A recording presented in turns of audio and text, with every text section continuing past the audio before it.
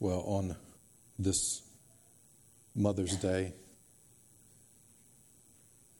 as God would have it, we're going to talk about labor pains. You say, what do you know about labor pains? I know nothing. I know nothing, okay? But God's Word does, and it does mention it today. And so I will let you see how it mentions it, and then we will proceed together. Reading from 1 Thessalonians chapter 5, verses 1 through 11. Beginning at verse 1, hear the word of the Lord. Now concerning the times and the seasons, brothers, you have no need to have anything written to you, for you yourselves are fully aware that the day of the Lord will come like a thief in the night. While people are saying there is peace and security, then sudden destruction will come upon them as labor pains come upon a pregnant woman, and they will not escape. But you are not in darkness, brothers, for that day to surprise you like a thief. For you are all children of light, children of the day. We are not of the night or of the darkness. So then let us not sleep as others do, but let us keep awake and be sober. For those who sleep, sleep at night, and those who get drunk are drunk at night. But since we belong to the day, let us be sober, having put on the breastplate of faith and love, and for a helmet, the hope of salvation. For God has not destined us for wrath, but to obtain salvation through our Lord Jesus Christ, who died for us, so that whether we are awake or asleep, we might live with him. Therefore, encourage one another and build one another up, just as you are doing. Let's pray once more. Father, we ask for your help again. We need your Spirit to work in us, to shine the light on our selfish minds. Our flesh wishes to control. The enemy wishes for us to be stumbling in these moments as we open the Word of God, but help us by sending the Spirit to show us Jesus. Let us be fulfilled in him. Let us be more like him. We pray in his name, amen. The title this morning is More Ready. More Ready. We're in the series in 1 Thessalonians entitled More and More, Steadfast Toward the Day of Christ. And we've been hitting on this theme of building up and encouraging, getting better at the things of the Christian faith, having more faith, more hope, more love, more and more fit, ready for the coming of Jesus Christ. And that's where our text is today. Previously, concerning believers who were both dead and alive, in chapter 4, we learned there is some comfort and there is encouragement there for us. That God has not forgotten about those who have fallen asleep, that is, those who have died, who are believers. No, they're actually going to come out of the grave when Christ returns. They're going to be taken care of first, and then we who are left will be caught up and transformed in that instant, as the Bible teaches us. We're going to be preserved. Christ will fulfill his promise to gather us to himself, to preserve us in the midst of the coming wrath. Will be taken care of when he returns. Now, as the passage says, today, concerning the times and the seasons. Times, seasons. Two words, both words for time. One denoting sequence, the other maybe an event or an era. But this may have been a known phrase referring to the end of all things. We read the same phrase, Acts 1:7. It's something you also see in Old Testament prophecy, especially Daniel. You see times and seasons. But Acts 1:7, it says, Jesus' words, as he's about to ascend, you know, it is not for you to know the times or the seasons that the Father has fixed by his own authority.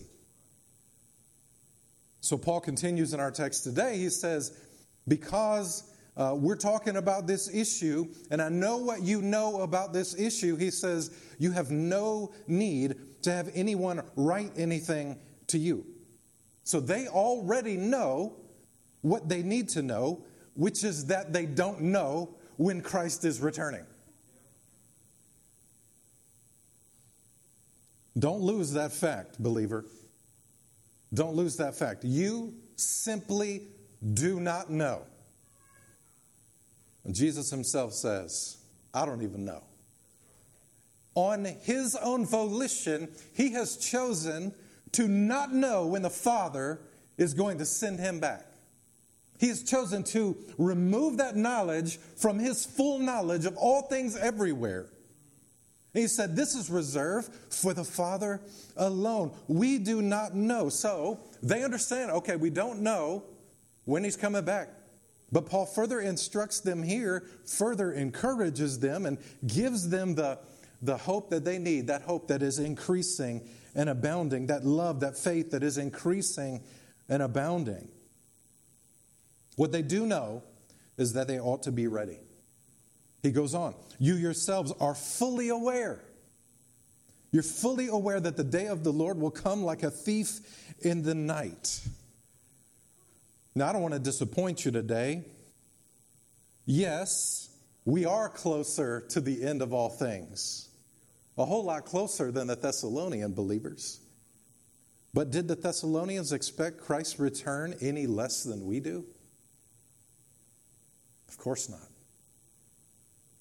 Of course not. It is the normal condition of the faithful Christian to be looking to the hills for the help of the Lord. What's ironic to me is that we who believe we have more reason to look to Christ and his return the same way that he ascended. We don't even live with the anticipation that these first century Christians did. We say we have more reason to believe it, yet our lives do not reflect it like theirs did. They were intent on knowing, what do we need to do right now to prepare for the coming of the Lord? And as you know, some of them went off the deep end and they said, hey, we're going to quit our jobs because he's coming soon. Do you remember that? We're going to talk about that when we get to 2 Thessalonians. We're going to talk about it again. But as I read the New Testament, I'm convinced that we are not living our lives ready for the revelation of our Redeemer King. So the aim today from this text is that more and more you would be ready for that day. Ready for the coming of Christ. So the question is, are you ready? Are you fully aware of his coming? Or are you ready? The emphasis of this passage, as you can tell, is the suddenness and unexpectedness of Christ's advent. It echoes Jesus' own words from Luke chapter 21, 34 through 36. It's Luke 21, 34. He says, that day will come upon you suddenly like a trap. For it will come upon all who dwell on the face of the whole earth. But stay awake at all times, praying that you may have strength to escape all these things that are going to take place and to stand before the Son of Man. So Paul got his teaching from Jesus about the coming of the Lord. I want to give you this as a theme for today. Clothed in Christ, believers gladly welcome his sudden return with great anticipation. Clothed in Christ, believers gladly welcome his sudden return with great anticipation.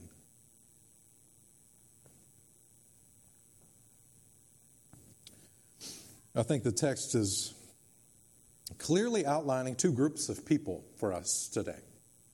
Two groups of people. I'll call them children of the night and children of the day. Children of the night and children of the day. First off, we want to look at the children of the night. And a heads up, we're not going to walk through the phrase by phrase like you're used to me doing, because it's all so mixed together. It's hard to do that.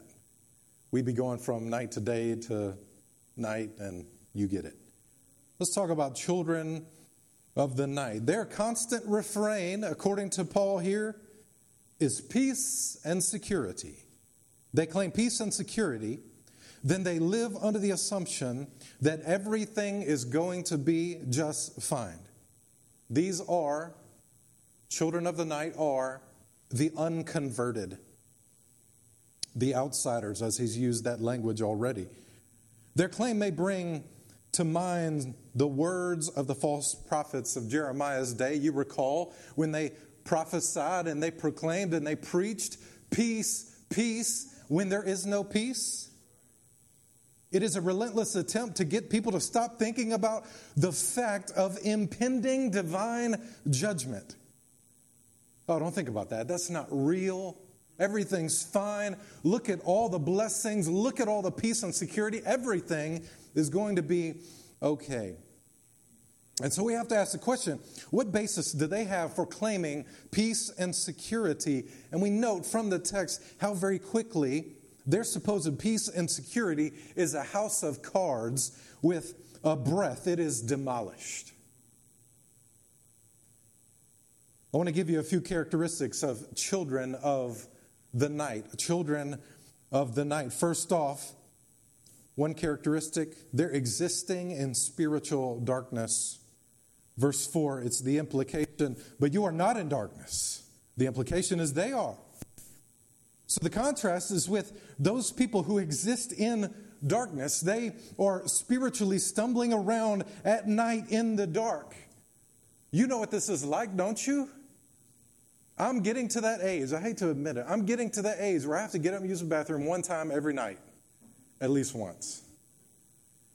All right? I just turned 38. And half of y'all are like, psh, you got no idea what's coming, right? And you know, I get up and I've got 2 doorways to walk through. And so when I walk to the bathroom, I'm doing this number right here. Because I can't see anything, right? So I'm doing this number right here. Make sure I don't hit the door facing here or there, or right at the corner of the shower, or as I'm going into the water closet. You know what that's like? You're feeling for the walls. You know where your door frames are. You're worried you're going to step on something. Those are kids, know what I'm talking about. You know, your kids' toys are just perpetually everywhere. God forbid it be some Legos or something. You know, you're rubbing the walls for the light switches, right? Where's that thing? Yeah. This is the condition of spiritual darkness. Groping, as Paul preached in Acts, groping around in the dark, hoping to get lucky and discover something true, something of eternal value, something lasting. But even this does not describe it sufficiently.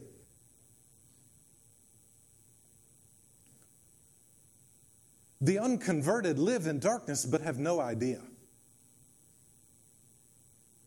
And believers, the only way we can get a taste of what this is like is to remember what it was like before we met Christ. Do you remember before you heard the gospel and repented and believed? Do you remember thinking, oh man, I just don't know what life is like in the light. I just live in darkness. No, did you think that? No. Before the Spirit regenerated you in repentance and faith, were you like, oh yeah, this darkness is nice? Did you think you had peace and security? Probably some measure. Well, I'm a pretty good person, right? The spiritual stuff, yeah, I mean, I'm good. Like I try to love people. I try to be patient. I try to do good things. But in that state, you can remember, in that state, you don't know what you don't know. Oblivious. It is darkness. So when we think about walking through the darkness, the unconverted has no idea that this is the state of their lives, existing in spiritual darkness. And so he tells the believers, but you are not in darkness. So existing in spiritual darkness. Secondly, as it says in verses 2 and 3, headed for sudden, inescapable destruction. I don't want to try to fit all that on there. Headed for destruction. Headed for sudden, inescapable destruction. And so he tells us it's sudden, first off, like a thief in the night. Paul gives us the illustration that he gets from Jesus. I know we'd all love to have a sort of a pre-crime division in our local police department. Those of you who have seen the movie Minority Report, you know what I'm talking about. We'd love to have pre-crime division where people can stop crimes before they happen based on their sort of intuition. But we don't live in the movies.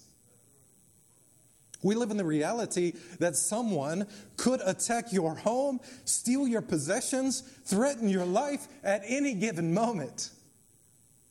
And you don't know if it'll happen. You don't know when it will happen. You can lock your doors. You can bolt your windows. You can hide your kids and hide your wife. See, I try to work in culture every now and again. Okay, yeah. Some of y'all got that? You can install the best security system, and then you can scream at the top of your lungs, peace and security. But nothing is fail-safe. You don't know when it's coming. One commentator, Martin, says this illustration really gets the lion's share of the attention. But he turns our attention to the second part, that is those labor pains. It's sudden, like a thief in the night, but it's also inescapable. This is where the labor pains come in. And moms, I know you got your pregnancy stories, probably stories for days. Many of you have stories of false alarms when you thought it was the day, but it turns out it wasn't. I recall a few of those trips to the hospital, which weren't ultimately the day. And without drudging up too much of the trauma, you remember that when that time came, there was nothing that you could do about it. There was nothing you could do about it. Yes, sure, you may have had those thoughts, right? I can't do this. Not right now. I'm not ready. Let's go back home.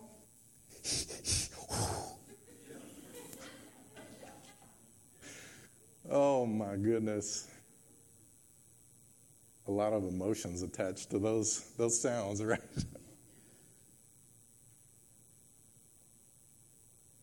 And then someone came to you and said, you are having this baby right now.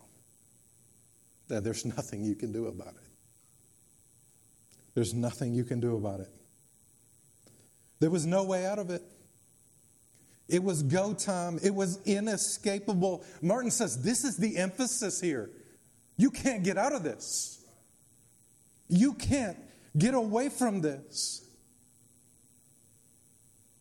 They will not escape, Paul says in the text. They will not escape.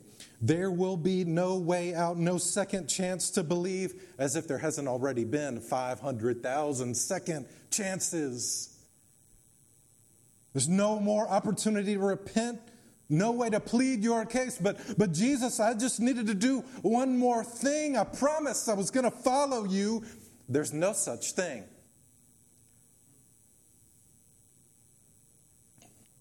Sudden, inescapable destruction. This is the state of the children of the night.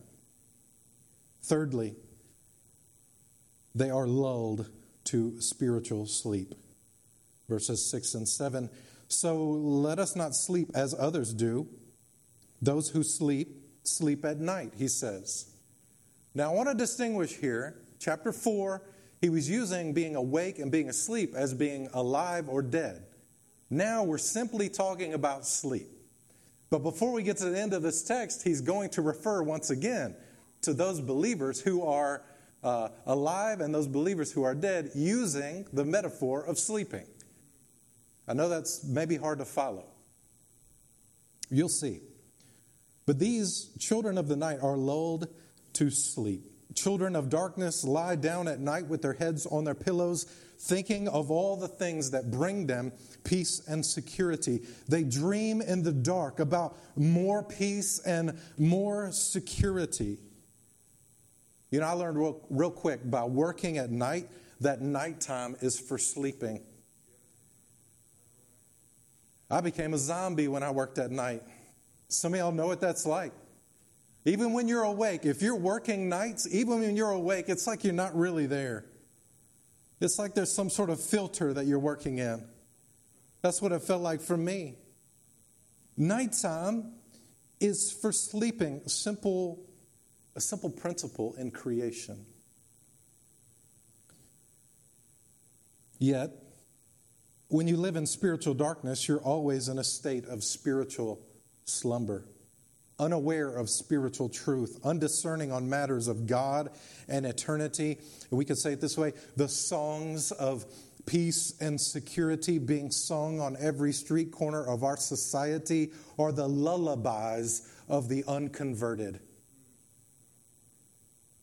Lulled to spiritual sleep, but furthermore, fourthly, numb to spiritual truth. Also, verses 6 and 7, he says, let us keep awake and be sober. He continues, those who get drunk are drunk at night. I remember as a teenager, my parents would often say, nothing good happens after midnight. They give me my curfew. Nothing good happens after midnight. I think as I've gotten older, I realize it's more like 8 or 9 p.m. And then as I become a parent who believes the Bible and our condition in sin, it's like, look, there is no particular time or season for our sinful flesh just to do what it wants, right? But you get the idea. You get the idea. Now, this text is not about sleeping. It's not like, oh, don't go to sleep. Sleeping's bad. It's not about alcohol even. It's not about the fact that alcohol is bad. But there is something to what my parents said, right? Something to the covering of darkness. The way of the world is to neglect spiritual truth, to refuse to acknowledge sinfulness, to shun accountability to a holy God, to reject that there is one way of salvation. So in the dark, they indulge. They sleep to escape. They drink to escape, to pretend that there are no consequences to what we do. You know, I once worked with a young professional who spent $500 to $600 every weekend on nightlife. Process that. At the time, that was more than my entire week's paycheck. And it makes you wonder why he feels the need to manufacture a good time for himself and the people around him. It's like Jesus said in Luke 21:34, the first part of what we just read. But watch yourselves, lest your hearts be weighed down with dissipation and drunkenness and cares of this life. By fixating on immediate gratification, children of the night numb themselves to spiritual truth. Children of the night are incapable of accepting that an end is coming in which they will no longer have an opportunity for salvation. So Paul contrasts these people claiming peace and security with the children of the day. So we have children of the night, and now we have children of the day. Paul begins with a statement of our identity. He says there, but you are not in darkness, brothers, for that day to surprise you like a thief. He says, for you are all children of light, children of the day. We are not of the night or of the darkness. I want you to notice the statement of identity. Who we are, Christians, determines what we do.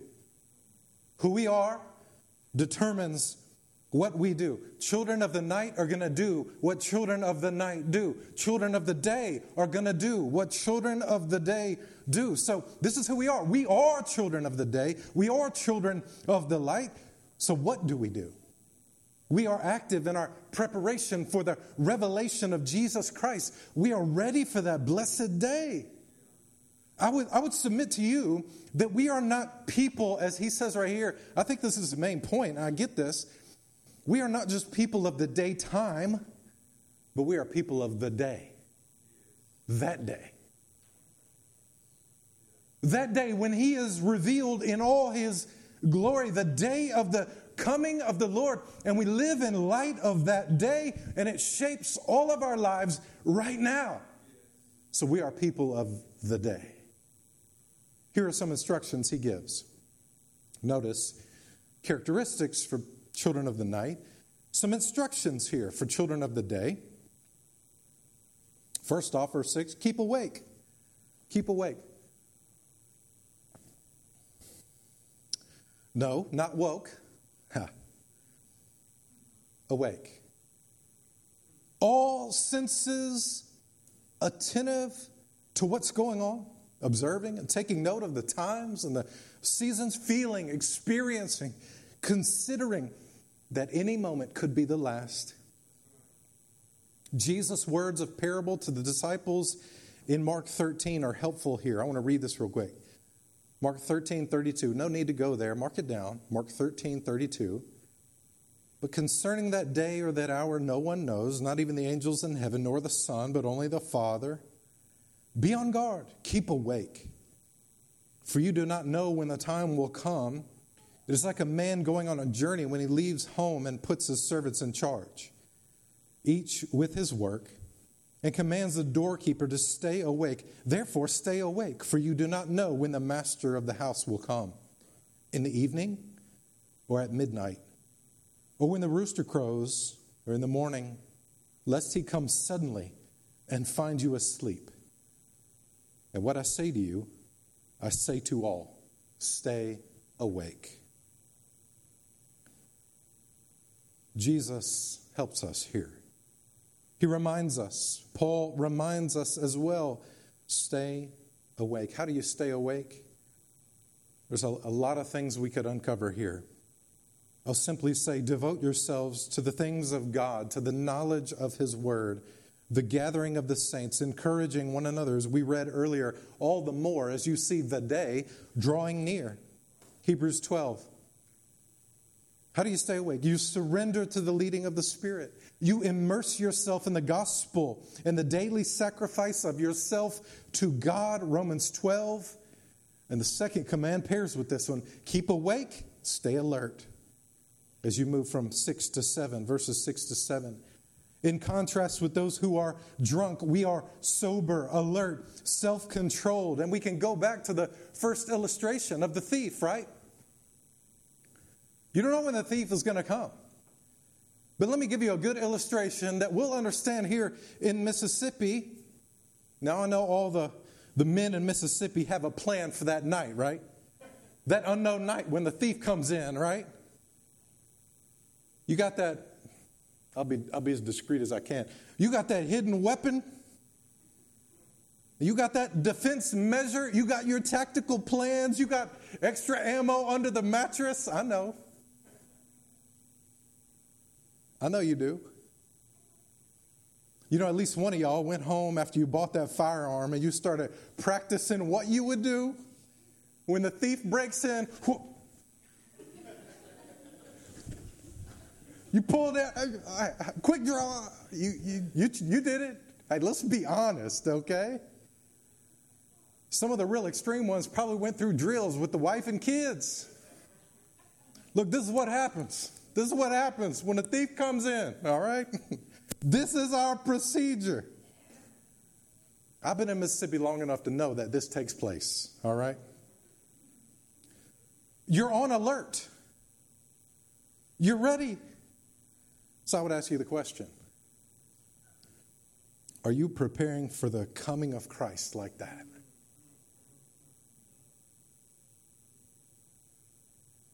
Are you preparing for the coming of Christ like that.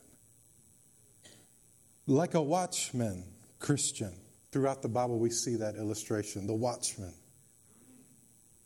You ought to be steady with that eye, looking to the hills, anticipating the help of the Lord on that terrible day. And those labor pains, those are not reserved for the believer. Those are not reserved for the believer. This is the wondrous truth. Maybe you Christian moms can take hold of this even more. God says, no labor pains for you in the end. If you believe on Jesus. Yes. He says, stay alert. And then thirdly, he says, put on Christ. That's my summary. Verses 8 through 10, put on Christ.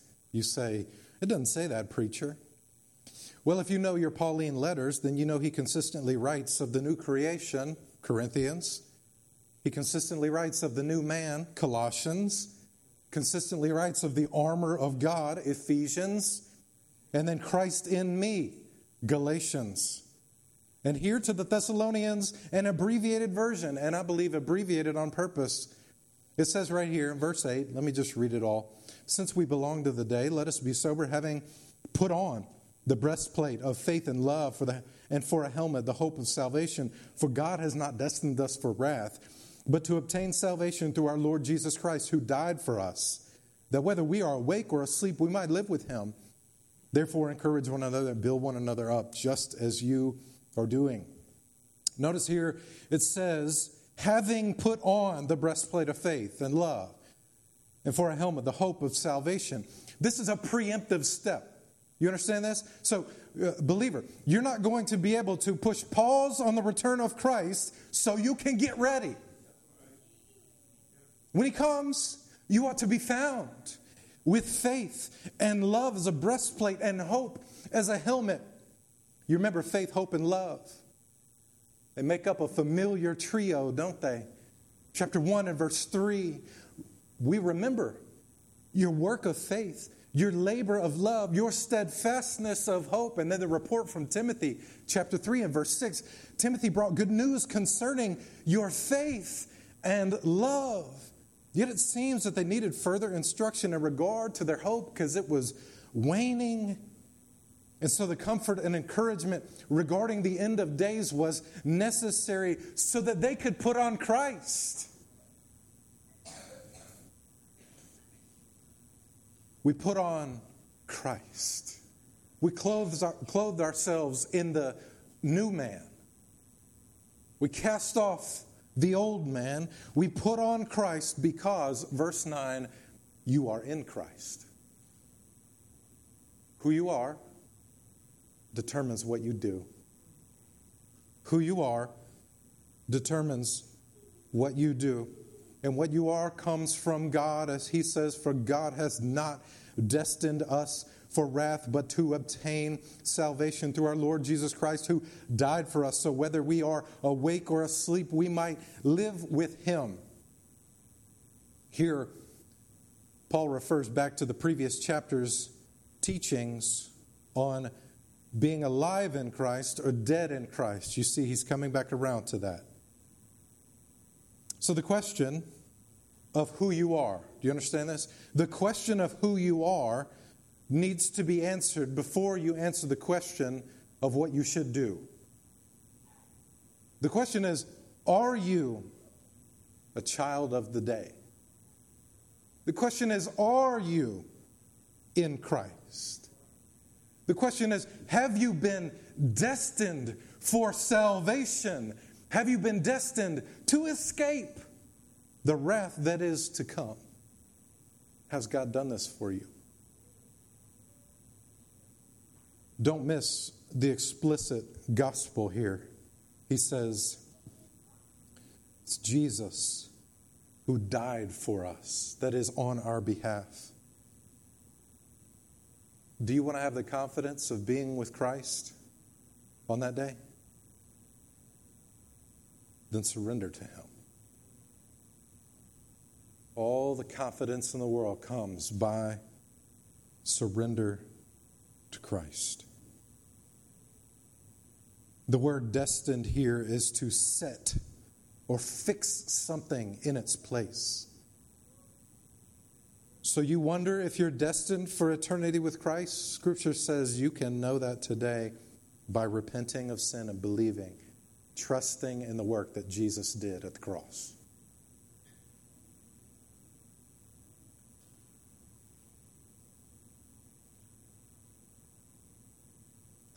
And he turns again here to the believer in a statement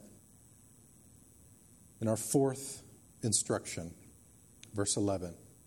He says, therefore, encourage one another and build one another up, just as you are doing. As we have understood throughout these couple of chapters, the commands are clear. What do we know about the return of Christ? What we know is that he is coming again.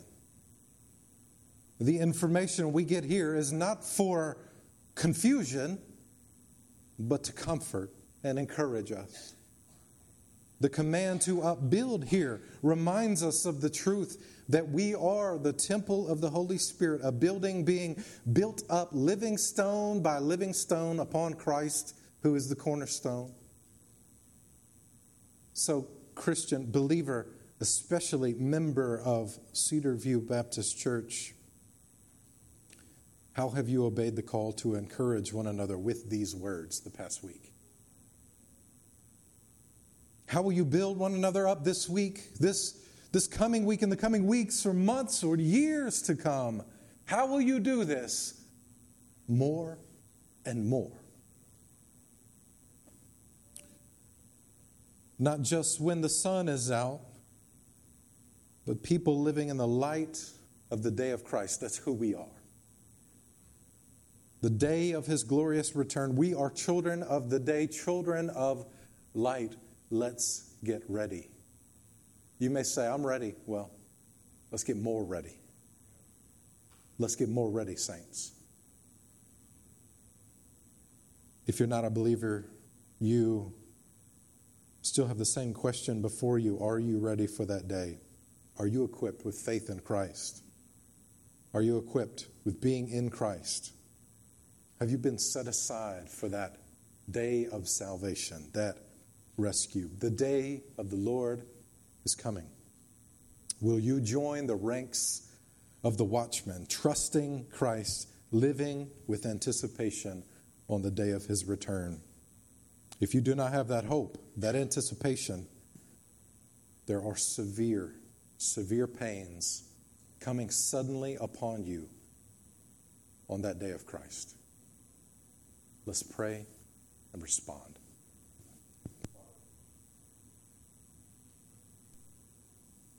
We ask for your help through the Spirit now as we respond to your word. We pray that those who do not know Christ would have the confidence of him.